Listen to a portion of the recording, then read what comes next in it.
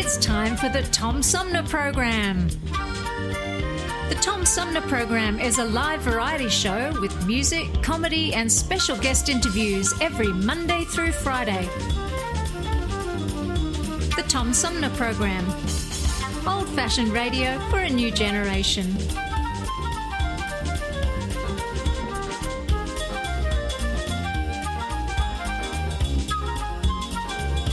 Our theme music is Fruit of the Louvre, provided by Flint composer-producer Howard Eddy.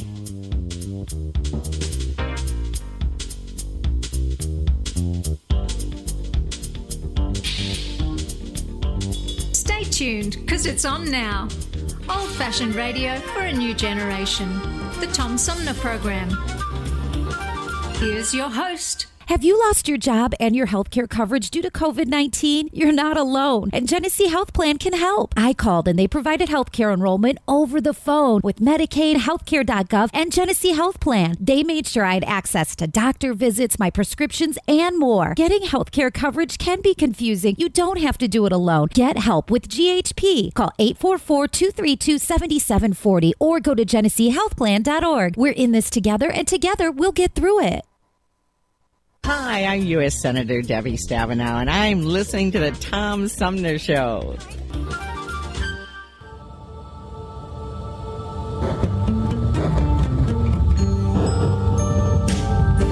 Hello, darling. This is Elvira, Mistress of the Dark, and you're celebrating Schlocktober with Tom Sumner.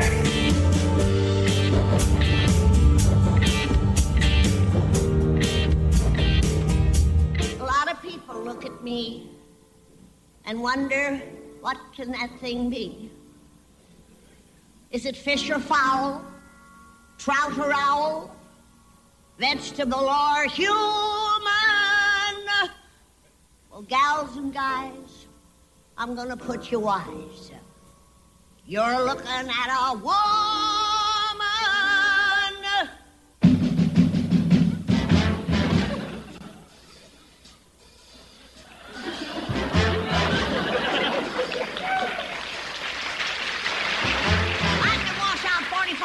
Pants and have them hanging on the line.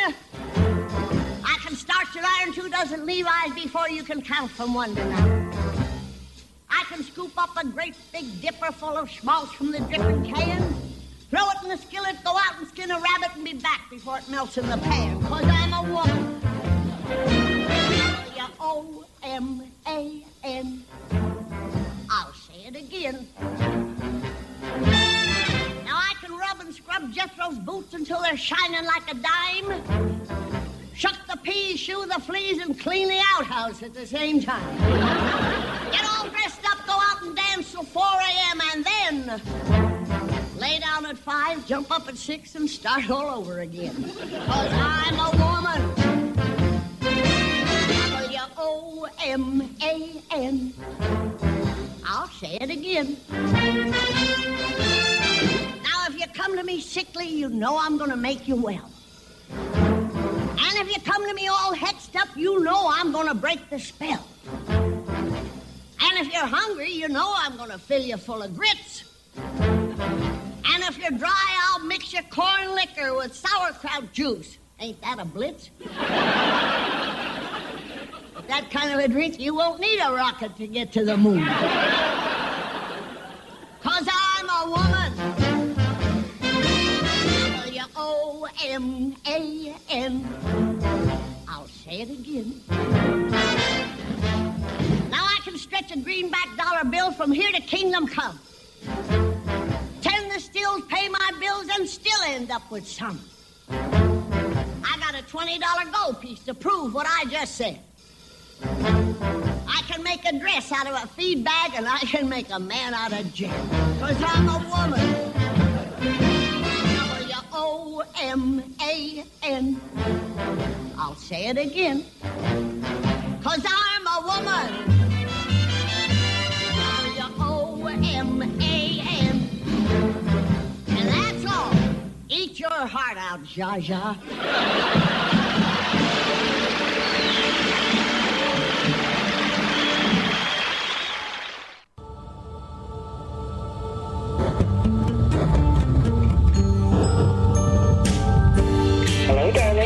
Elvira, Mistress of the Dark, and you're celebrating Schlocktober with Tom Sumner.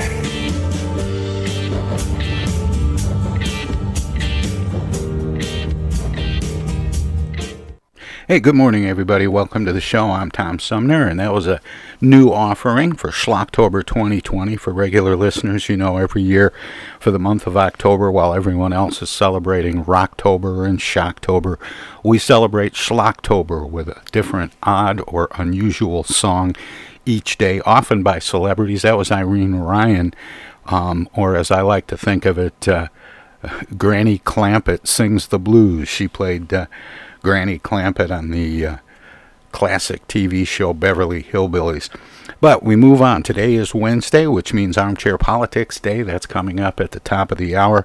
2 hours of commentary and analysis about the day's headlines and current events, plus some quotes and my favorite part, the X-Files. But we'll be joined by Jan Worth Nelson from East Village Magazine. She'll be joining our roundtable regulars, Paul Rosicki and Henry Hatter. But first, we have joining us for one of our regular chats is economist Chris Douglas from the University of Michigan Flint. Chris, welcome to the show. Hey, Tom. Great to be back. And sorry to make you sit through that that weird record. No worries. I enjoyed it. Anyway, there have been a couple of things in the headlines this last week. It's been a weird. I was going to say it's been a weird week, but it really has been a weird year. I've heard it referred to as being 2020'd. But one of the headlines was, of course, the president being diagnosed with COVID-19, which shot the stock market down. And I thought we might talk a little bit about why one thing relates to the other. And then I thought we'd talk a little bit about the president's decision to stop negotiations on a stimulus package until after the election. But let's go with that stock market dip first. It went down something like 300 points in the wake of the announcement that the president had contracted COVID-19. Why does whether or not the president has COVID impact the stock market? Yeah, so I think even by 2020 standards, the first week in October was a pretty strange week, which is really saying something. It is. I think the reason the stock market went down when the president contracted COVID is because the stock market hates uncertainty. The markets really want the future to be certain.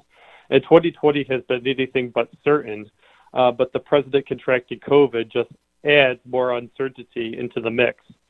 Even though the odds the president will be fine are pretty high, even for someone in his age range and with the pre-existing conditions he apparently has, overweight, apparently doesn't eat very healthy, if you believe the social media pictures of him eating McDonald's and Kentucky Fried Chicken. He still has something like a better than 96% chance of being okay in the long term. However, just that increased chance that something might happen to him was enough to jolt the market to say there might be some political uncertainty coming down the road, especially within the next 30 days when there's already a lot of political uncertainty with the election. Not only who will win the election, but how long will it take to know who won the election? Because it seems like to add to the 2020 story, we're not going to know who won election night. Back in 2016, like around 2 o'clock in the morning, we knew that President Trump had won. But people are saying, well, it might take a week or it might take a month to count up all the mail-in votes, which introduces a lot of uncertainty. So they're saying it adds to that uncertainty. Yeah, they're saying it could be a week to count the votes, but then if it's really close, the way several elections have been over the last few cycles, if it becomes challenged, then we're talking about potentially months to get it resolved.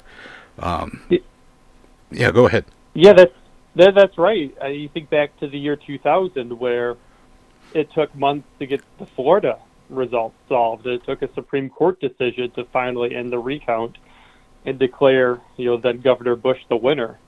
But, talking about 2020, the worst case scenarios, we have Florida on steroids, where we don't have one state. With Florida, it wasn't just the entire state of Florida. You're talking about 2 or 3 counties in Florida where the recount was being contested. You might have, several counties across several different swing states being undecided and having court cases filed regarding those counties.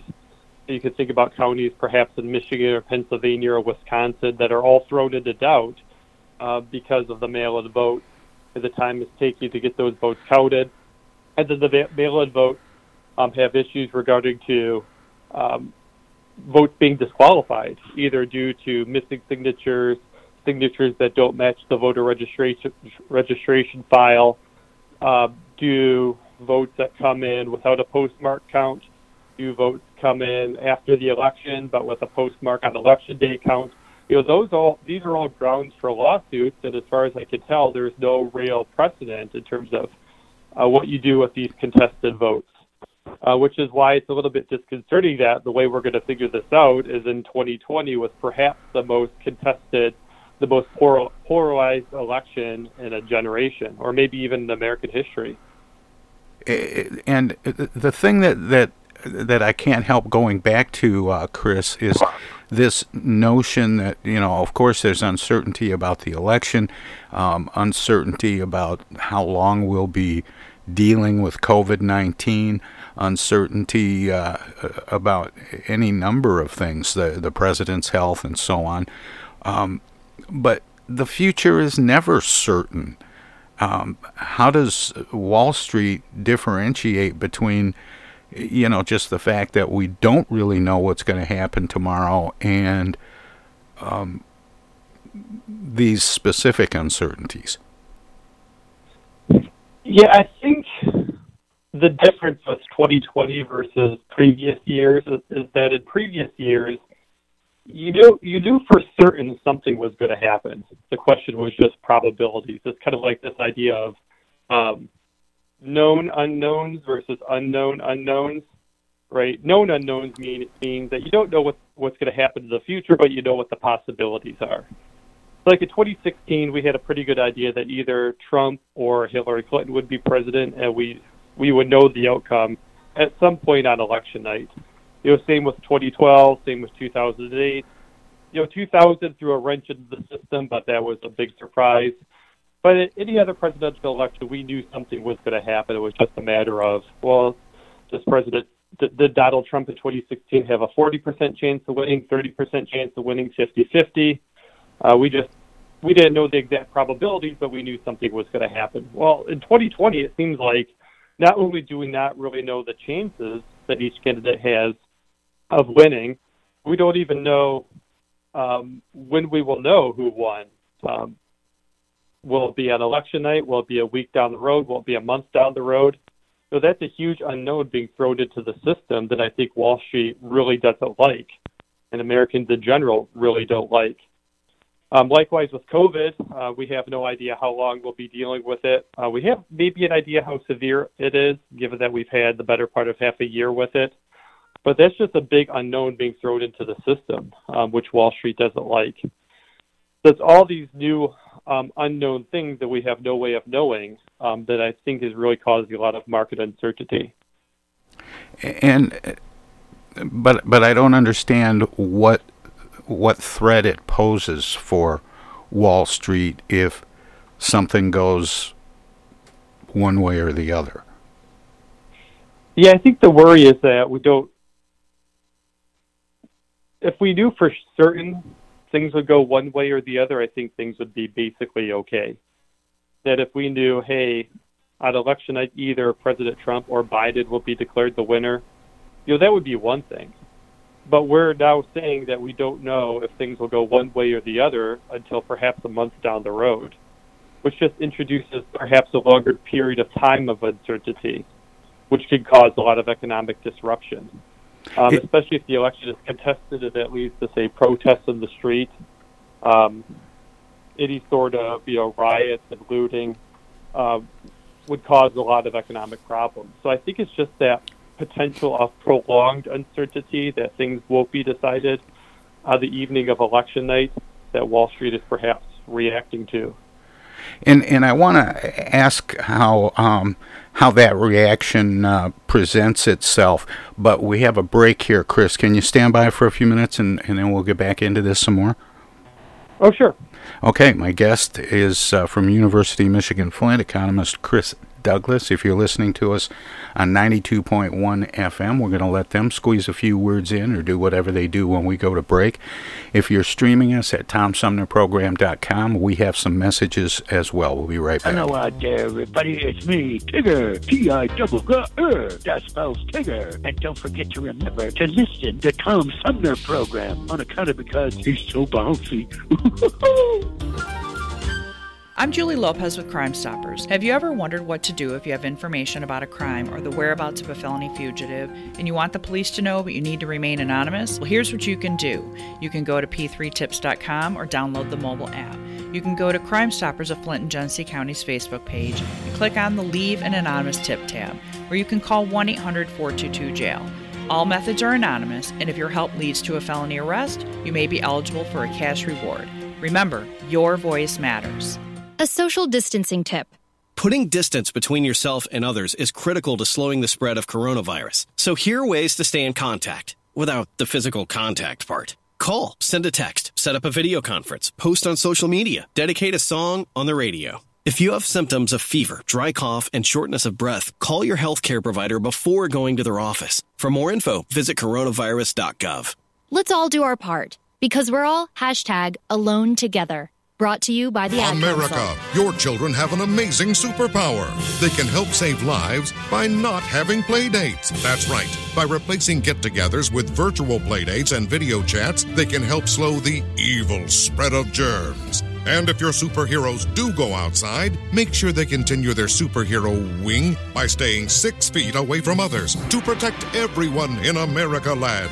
Find out more at coronavirus.gov. A message from the CDC and the Ad Council. East Village Magazine is the monthly neighborhood magazine read all over Flint.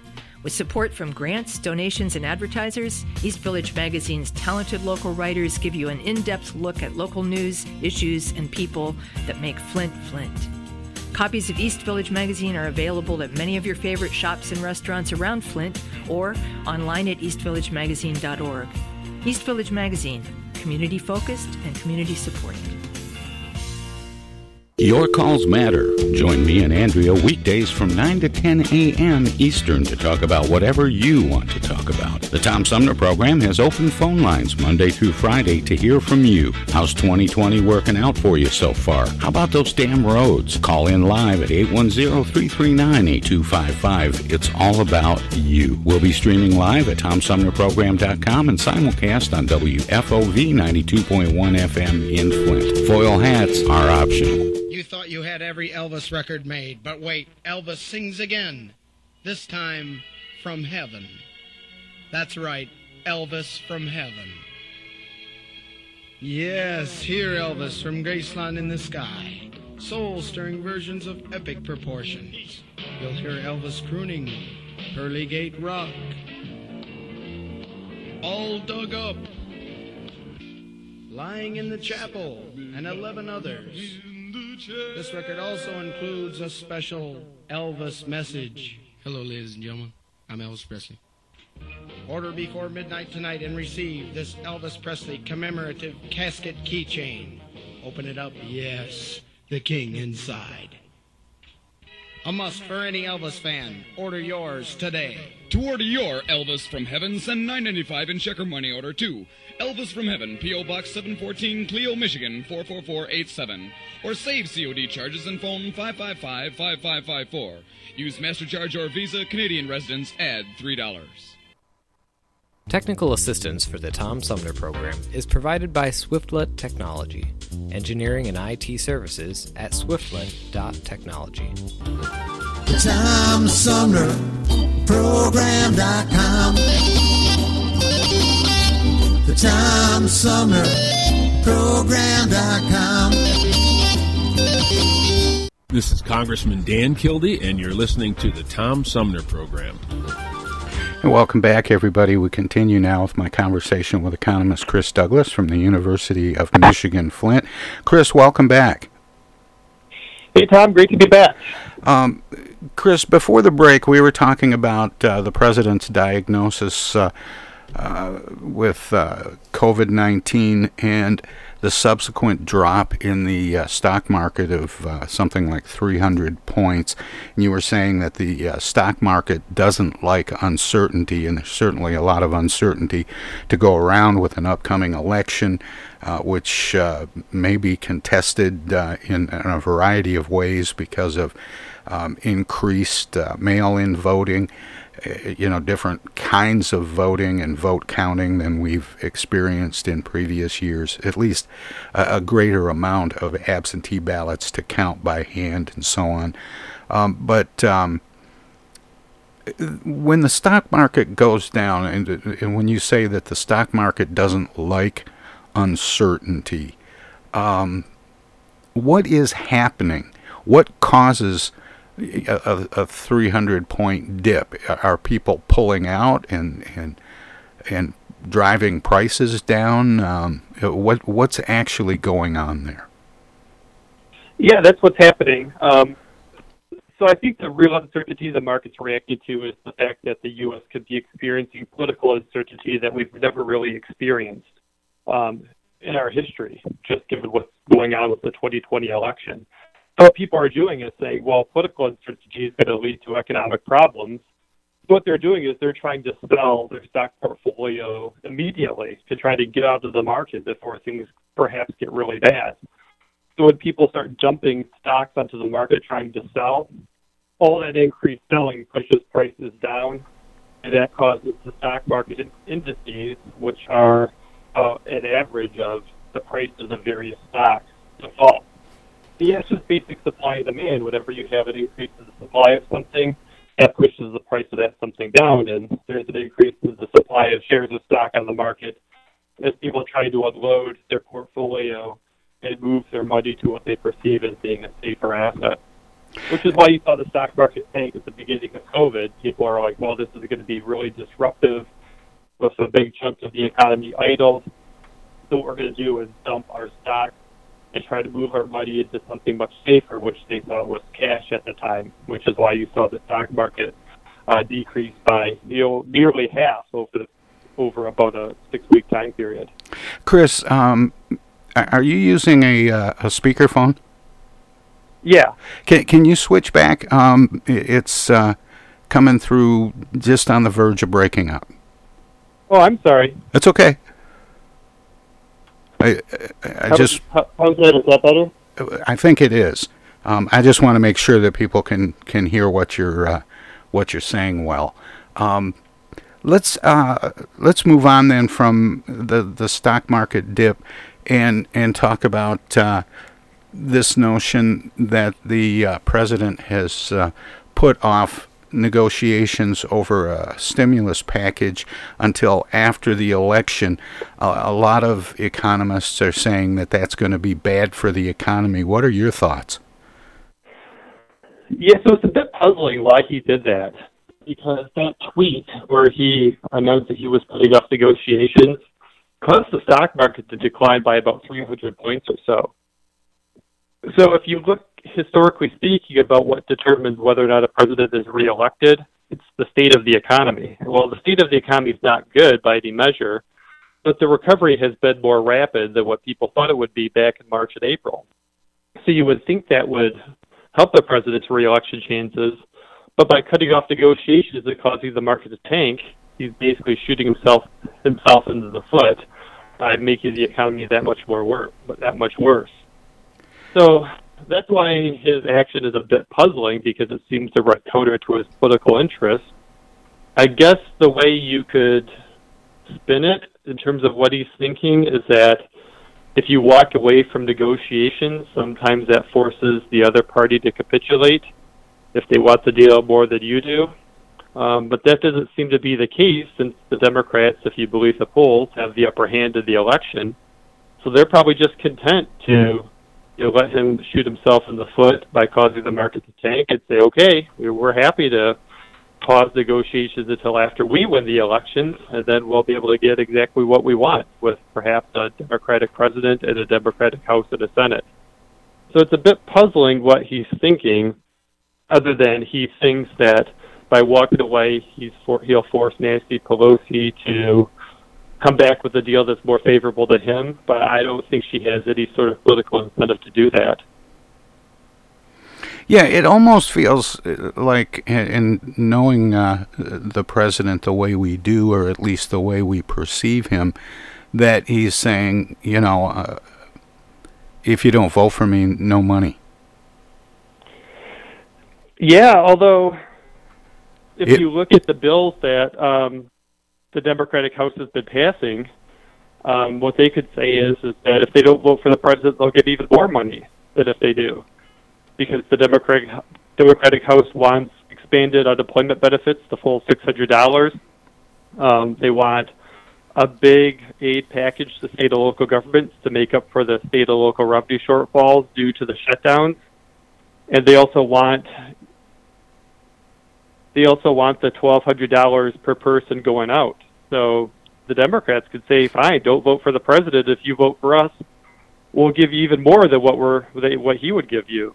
So it's a little puzzling, why the president would essentially tell people you're not going to get really anything until after the election, when the Democrats could say, well, if that's the route he takes, we'll give you even more.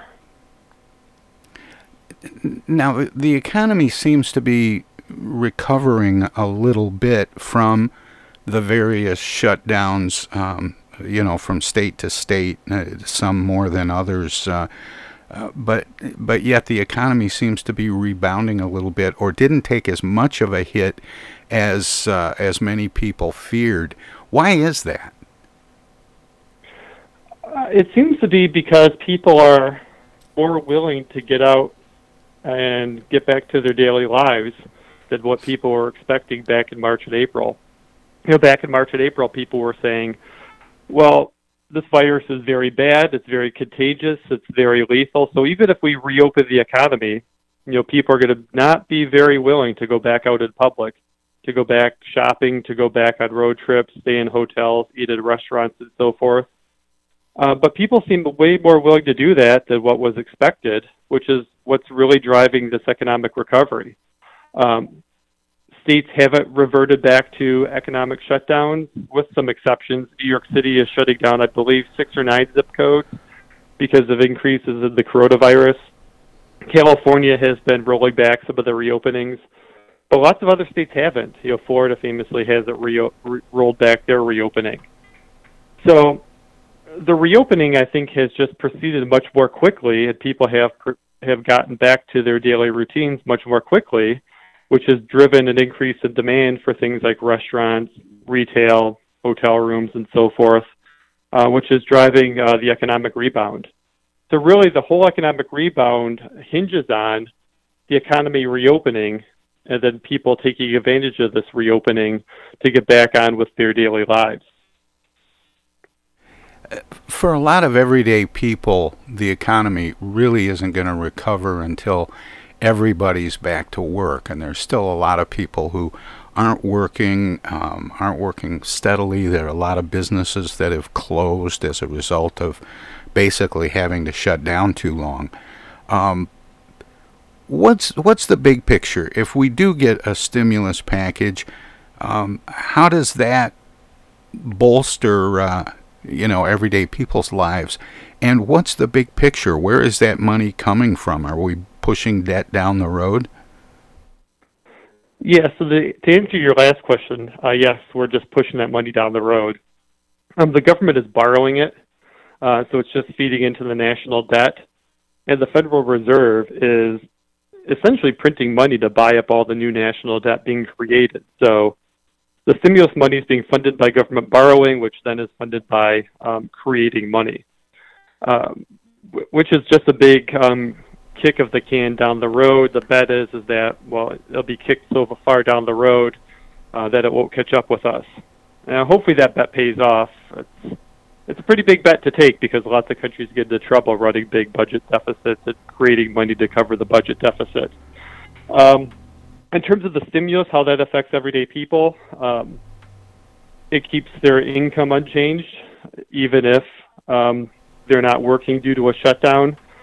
So this is a unique recession in that if you look at personal income has stayed relatively constant or even increased a little bit, even while the unemployment rate has shot way up, because the unemployment has been the loss of jobs, the unemployment has been covered by what was in March a very generous relief package in the form of the $1,200 plus unemployment benefits that had the extra $600 attached to it, which for lots of people more than replaced the income they lost by losing their jobs.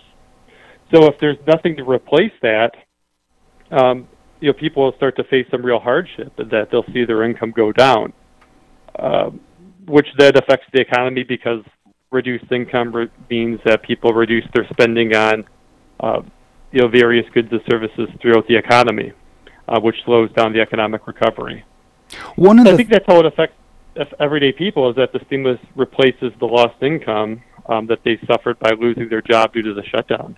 One of the things that's happened during the pandemic is the inclusion of gig workers who never qualified for unemployment benefits before. Artists, musicians, restaurant workers, Uber drivers, that kind of thing. Is that something that's going to survive the pandemic? Do you think that those people will qualify for some sort of unemployment assistance in the future? It's always hard to speculate, but I think if history is any guide, the answer is yes. Just because whenever you create a new government benefit, a new government program, it's very hard to claw that back in the future. Because if you give a group of people a benefit, it's very hard to take that away at some point. So, there's a debate about whether or not gig work is becoming more prominent in the U.S. economy. Arguably it is. So if gig work is becoming more prominent, there's going to be an argument to be made that, well, if the economy goes into a recession, these workers should be covered by traditional unemployment benefits, just like the more traditional workers are. There's an argument to be made that unemployment benefits were created, in the 1940s, 1950s, where the U.S. economy, the typical job, looked much more different than it does today. So I think the answer is probably yes, that in the future, it's likely that these workers will be covered by some sort of benefit. In the process of trying to make individual people, gig workers, or traditionally employed people who are unemployed, making them whole with money, if the Fed is printing money, in giving people more money, aren't they essentially driving down the value of the money that people are getting? You would think so. And certainly if this is a permanent arrangement that a big chunk of the economy is idled, but the Federal Reserve tries to print money to cover the difference, well, that's going to lead to inflation. That in the long run, if 25% of the economy is idled, well, then income across the board has to fall by 25% because the way income is generated is by producing output. So I think the bet is that in the short run, the Federal Reserve can print money to cover the difference between income and output without causing inflation. But certainly they can't do that in the long run. The question is just, well, how long is it until the long run kicks in and that inflation kicks in? Some people say, well, a year or two down the road is probably fine to continue doing this before inflation kicks in. Other people say, well, there's already signs of inflation. If you look at grocery store prices, those have risen pretty substantially during the shutdown. I just saw an article that suggested that used car prices are rising, which suggests inflation. The one way the inflation is being suppressed is that, well, so much of the economy is being shut down that people just don't have anything to spend money on. So the only places where you're seeing prices are rising are parts of the economy that are remained open, such as grocery stores. So the worry is that once the entire economy opens up, well, then you're going to start to see prices across the board rise as all this newly printed money hits the system. So that's a possibility.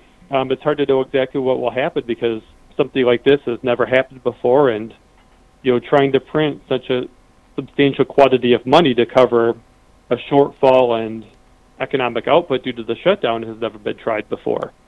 So I think we're really in uncharted territory, which is a large reason why, kind of getting back to this idea of market uncertainty, there's so much uncertainty that the stock market is reacting to.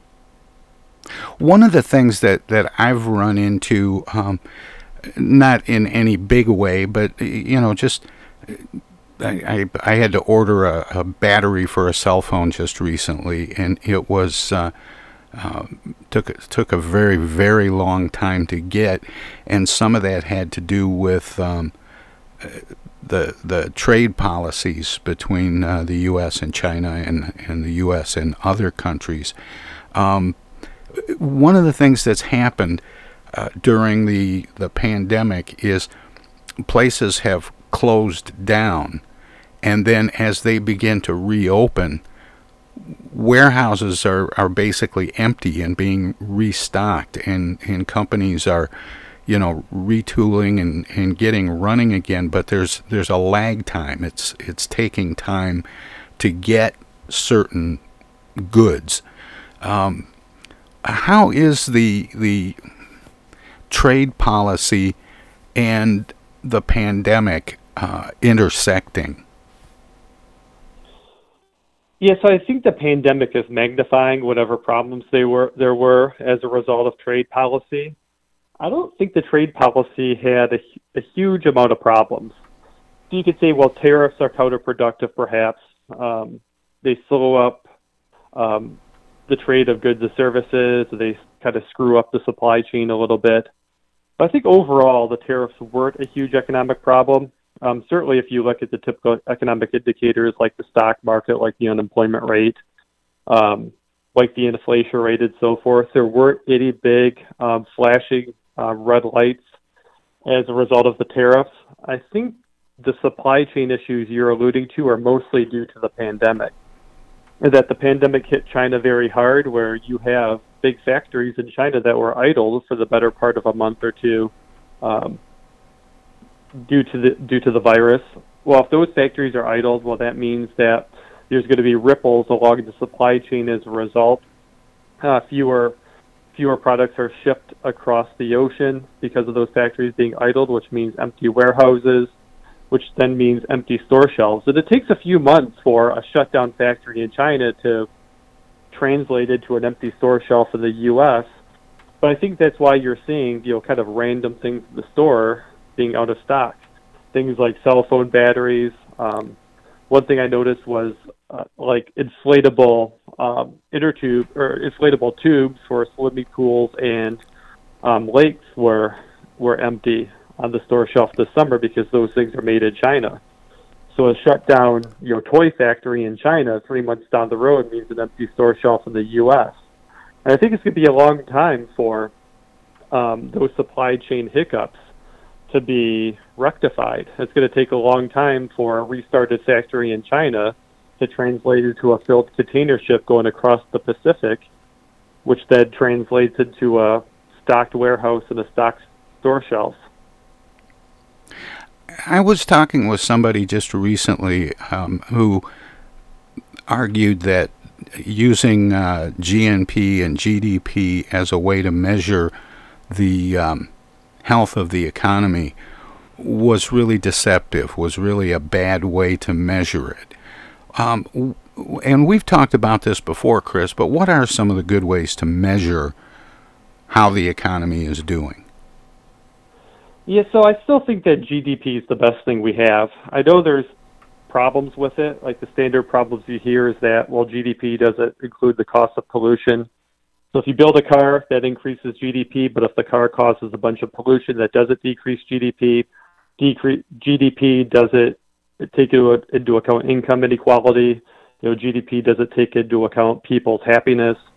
So if people are producing lots of goods and services, but they're pretty miserable, the goods and services increase GDP, but the misery doesn't decrease GDP. So those are all valid arguments against GDP.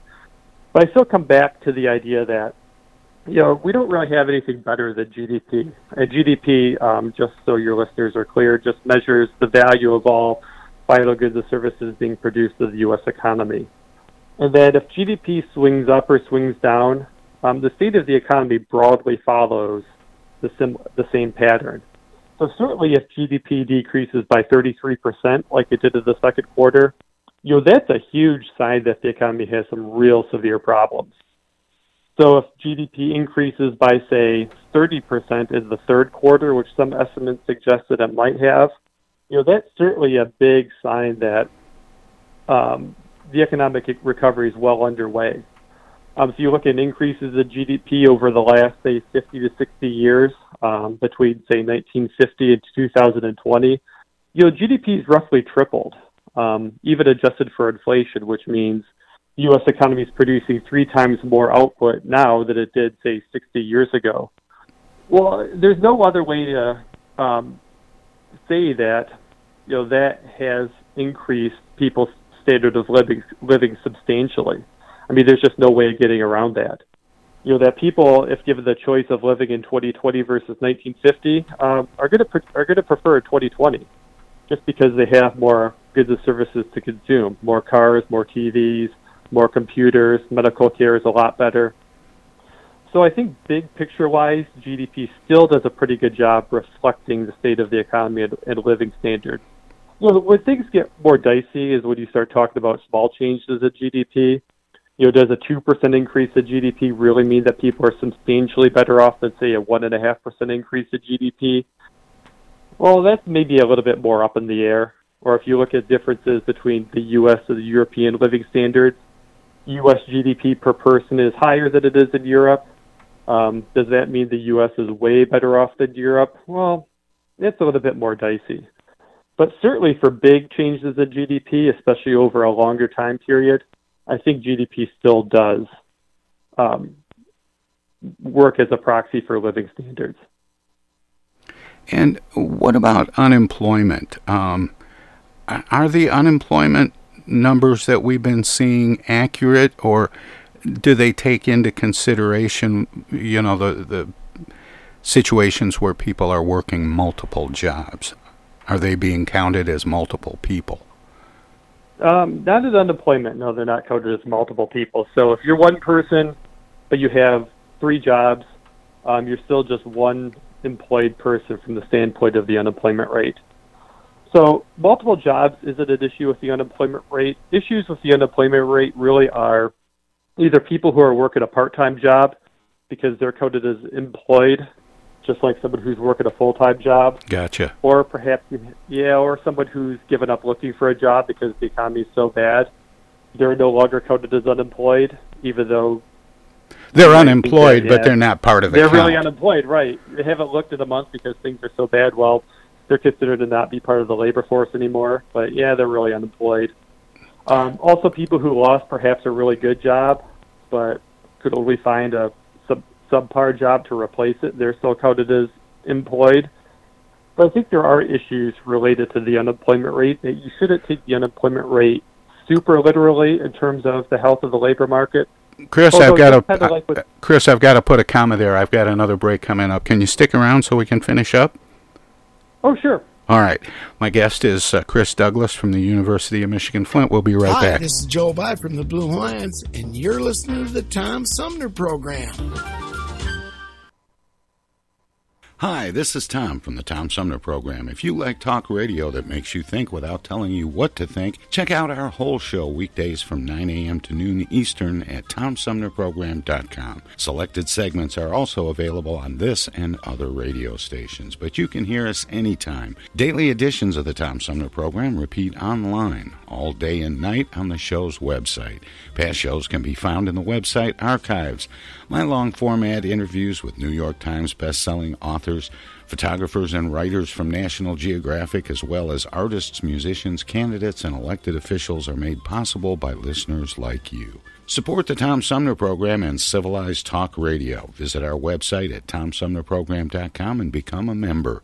You can make a one-time gift or become a sustaining patron by taking the link to the Tom Sumner Program Patreon page. Thanks for listening, and thanks for your support. Discoveries. They happen when we least expect them, in places we thought we knew. And discoveries have a way of teaching us a little more about ourselves along the way. Welcome to Flint and Genesee County, where up north meets down south. Home to Michigan's largest county park system and a vibrant culture. A place filled with discoveries we've yet to make, throughout acres of beautiful lakes, wetlands, and woods, and in the diverse city beyond. Where the uplifting melodies of gospel choirs fill the air. Where the work of renowned artists color the galleries and museums, where the fresh fruits and vegetables at the downtown farmers market awaken our senses, and where the cultural center and planetarium broaden our view of the world. Let's spend a few days enjoying the wonders of Flint and Genesee County, where the joy of discovery is pure Michigan. Your trip begins at Michigan.org. Thank you, and thank you all for tuning in. You know, we know that tough times don't last, but tough people do. We've been through a lot here in Michigan. We've been through crisis before, where the country needed their countrymen and countrywomen to pitch in collectively to get through a crisis and rise to the occasion. Michigan once was the arsenal of democracy to win World War II. We need that same spirit now. We're working around the clock with doctors and hospitals and first responders to stop the spread and to save lives. But we need your help too. The state has launched a new volunteer website at www.michigan.gov/fight-COVID-19, where trained medical professionals can register to serve their fellow Michiganders by assisting hospitals in fighting COVID-19. State residents can also use the site to find out how they can help in their local communities by giving blood or donating resources or needed medical supplies. Whether you're a medical professional looking to volunteer or you're someone who can give blood or donate to your local food bank, everyone can help out. To get through this, we must all do our part. Stay home, stay safe, and save lives. Technical assistance for the Tom Sumner Program is provided by Swiftlet Technology, engineering and IT services at swiftlet.technology. I know of a place where you never get harmed, a magical place with magical charms, indoors, indoors, indoors. Take it away. Hey, this is First Ward City Councilman Eric Mays, and you're listening to the Tom Sumner Program. Hey, welcome back, everybody. We continue my conversation with economist Chris Douglas from the University of Michigan Flint. Thanks for sticking around, Chris. Oh, you're welcome. Great to be here. We've been talking a lot about how the economy, or at least Wall Street, can be negatively impacted by certain things that create uncertainty, from the pandemic to the president's recent diagnosis with COVID-19 to the election uncertainty and so on. But what about the flip side of that? What happens on Wall Street when a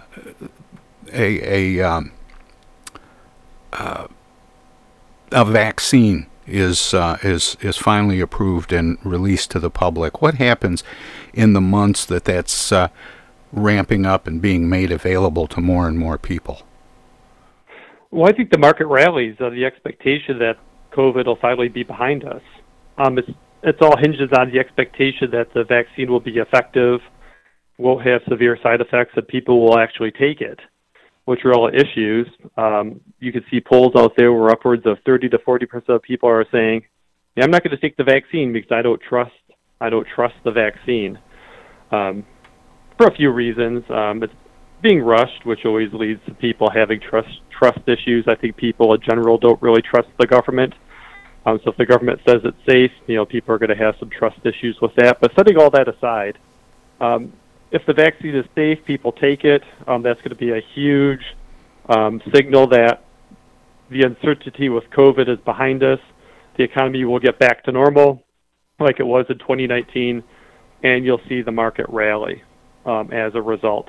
It's just like you'll see the market rally. It's always hard to make predictions about the stock market, but I'll make one anyway, that if come election night we get a clear, definitive winner, either President Trump is reelected or President-elect Biden is elected, well, then I think you're going to see a market rally, because that's going to mean no political uncertainty, no weeks or months of lawsuits, a disputed vote counting with the mail-in ballots. The election will be behind us.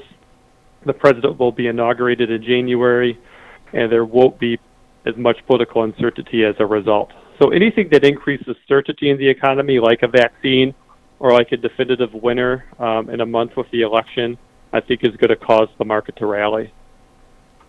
On a smaller scale, I know it's very different in a state than it is when we're looking at the national economy, but can something like the recent Supreme Court ruling finding that the authority that Governor Whitmer was using for a variety of executive orders with regard to reacting to the COVID-19 crisis, the shutdown orders and mask wearing and so on, the Michigan Supreme Court found that to be unconstitutional.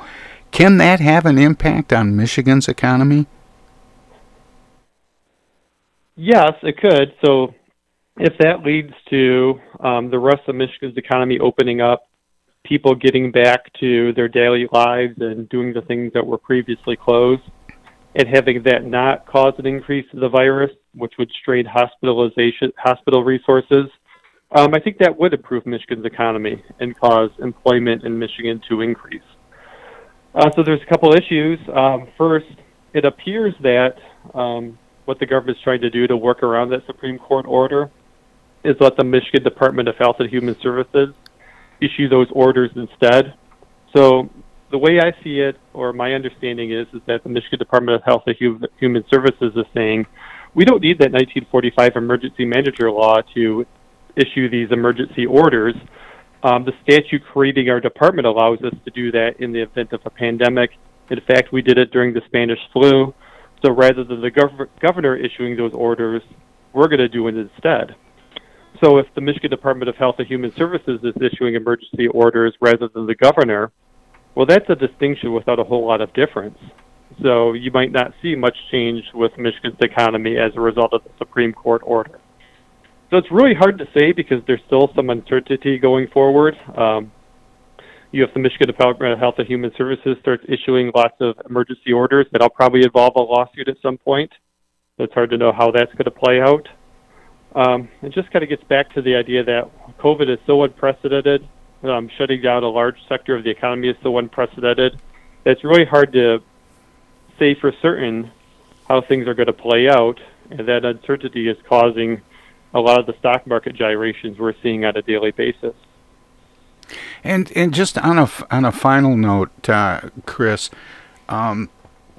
President Trump has prided himself in being sort of the deregulator in chief. Has some of the things that the president has done with regard to using executive orders to knock down a variety of regulations on businesses, has that caused what he would describe as a boost in the American economy? Arguably it did from 2017 to 2019. So you could say, well, the cutting of the corporate tax rate with that 2017 tax package maybe caused the boost. But regulations have a cost associated with them too, because whenever there's a regulation, people impacted by the regulation have to pay a compliance cost. So if those regulations are reduced, well, that kind of serves as a tax cut too. So probably both of those things boosted the stock market, probably boosted GDP at least by a little bit. But right now, COVID is just completely overwhelming those things. So it's hard to say that, well, the cutting of regulations, the corporate tax rate, that's really boosting the economy right now. Probably did before COVID, but after COVID, just the enormity of COVID just swamps everything else. Well, Chris, we're just about out of time, but any final thoughts on what's happening going forward? No, just all this uncertainty is really bad for everyone. The uncertainty with COVID, the uncertainty with the election, the very worst case scenario, which has a higher chance of happening than I think we would like, is that we have political uncertainty, maybe some, you hate to say it, political violence. If the results of the election are contested over a month-plus time period, as mail-in ballots are challenged in various key swing states, the uncertainty with COVID is certainly bad. So the quicker this uncertainty can be resolved, the better everyone will be. If there could be a clear, definitive winner close to election night, it'll be really good for America. And then the sooner a vaccine can be rolled out and adopted, the better that will be for America and for the economy as well. Well, Chris, thanks so much for spending this time with me this morning, and I look forward to our next chat in about a month. All right, sounds good. I'm looking forward to it as well. All right, take care. You too. That was Chris Douglas, who is an economist from the University of Michigan Flint. More of the Tom Sumner program straight ahead.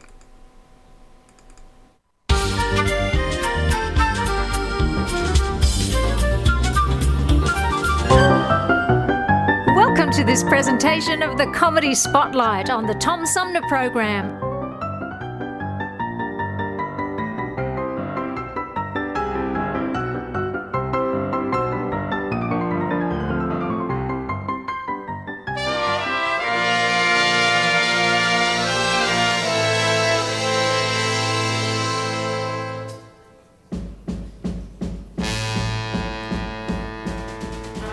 I wanted to get some new girlfriends, so I went and bought a Mercedes-Benz, a waste of money, $8,000 down the drain.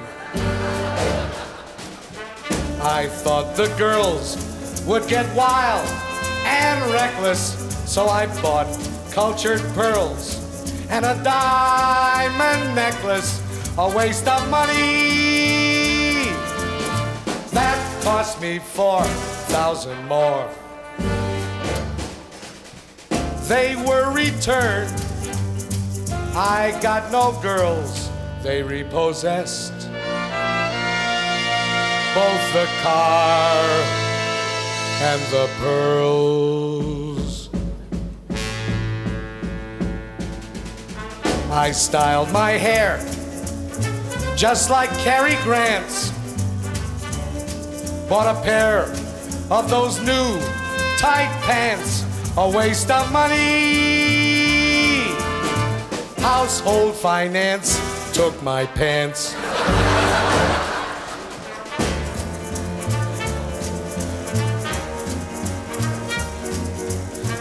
The female gender, I just don't get it. Just when I'm out of both cash and credit, I found a honey. And this is what's funny. She don't need my money. She works for household finance.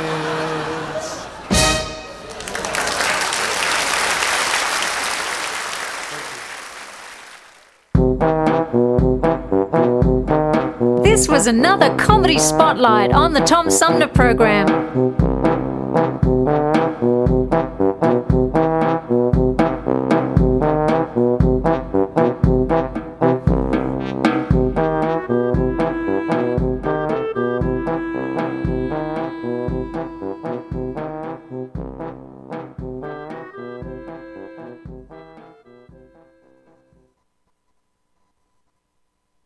You pilots, get off of my lawn.